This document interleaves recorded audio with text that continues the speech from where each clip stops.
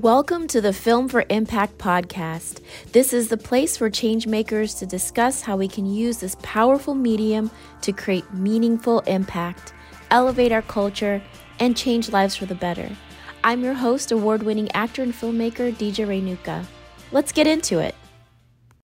Hey everyone, welcome back to another episode of Film for Impact. I'm really glad you're here.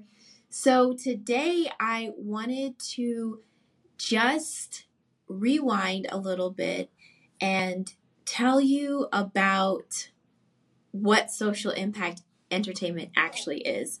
So there are different types of filmmaking out there, but social impact entertainment is a form of entertainment that seeks to create positive social change through its content. So meaning the content can take different forms, including movies, TV shows, documentaries, web series, and video games, VR as well. So different types of media.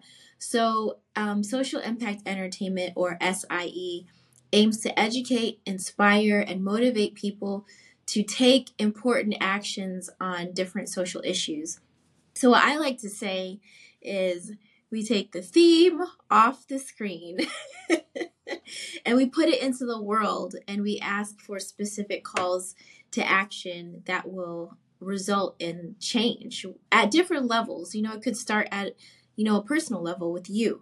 It could start with your family or your community or your city or your state and your political things on the nation, like the world. It can just go on and on. But to me personally, I feel like if something I create changes a person, then I've done my job, because there's so many people, like you have many people that are connected to you. You have influence with people around you, and it's really important. And I love what Sarah Jakes Roberts always talks about is like the people that are connected to you, they're connected to your calling. So if I can impact you on an individual level, or someone who needs some inspiration, they need encouragement, they know that they have a purpose, maybe they can get a step closer to it. And I personally feel like when people walk in their purpose, they are happier, they are more powerful, they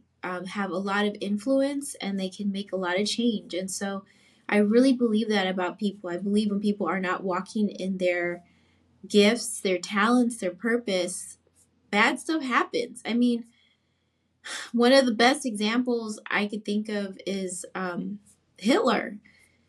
I don't know if many people know this, but he was an artist. He didn't get into art school.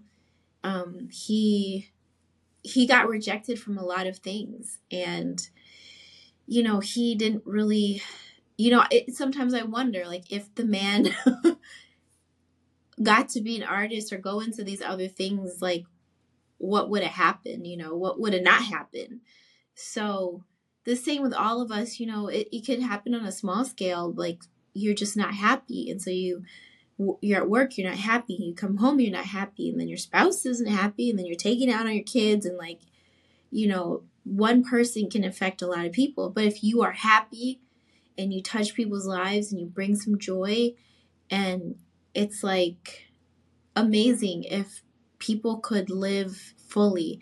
And that's really important to me. Like, one of the best things I love to see is a kid who's happy and loved and just doing what they do with confidence and love and acceptance. Like, that's one of the best things. And I think that everybody needs that. And so I hope that with my films, I'm impacting people.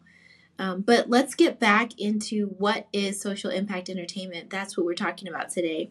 So the key difference with SIE, or social impact entertainment, is that they focus, while traditional entertainment will focus on entertaining, make people laugh or cry, social impact entertainment has a specific goal of creating social change.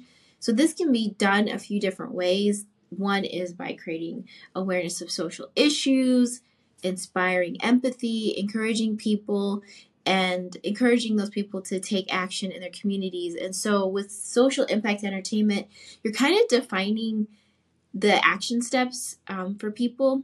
So, and I think it's really great because as a person, like many of you, you want to make change. You want to see change. You want to see the world to be a better place, a more inclusive and empathetic place. And so many times it's like, what am I supposed to do? I see all this stuff happening in the world. And that's the question I always ask. What do I do? I would be the kid sitting in church, like, so annoyed because the pastor's like, do this, or the pastor's saying, this is what you should do, and but would never say how. And so I'd be so like frustrated, like, I want to, I just don't know how. And so I think when you see a film, it hopefully will spark the I want to, so how. So if you see a film around climate change, like, that is such a big issue. Like, it seems so impossible, and people have climate anxiety for good cause. It's a global issue. You're one person. What are you supposed to do? And so those are the things we'd have to set up in our impact campaign for an SIE film. Another part of it, you set up a campaign. So you're saying, watch the film.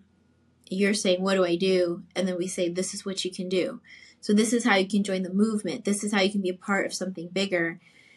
Whether it's get 1 million people to plant 2 trees in their backyard. That's 2 million trees. We know what trees do for the environment. Or donate to this cause, because this cause is going to go work on, like, taking big oil companies to court so that they can change how they're doing things, because we know that these are the companies that are doing most of the damage. So with social impact entertainment, it's not only like, hey, here's a nice movie, but it's here's a nice movie with a great story that will hopefully impact you and cause you to want to do something.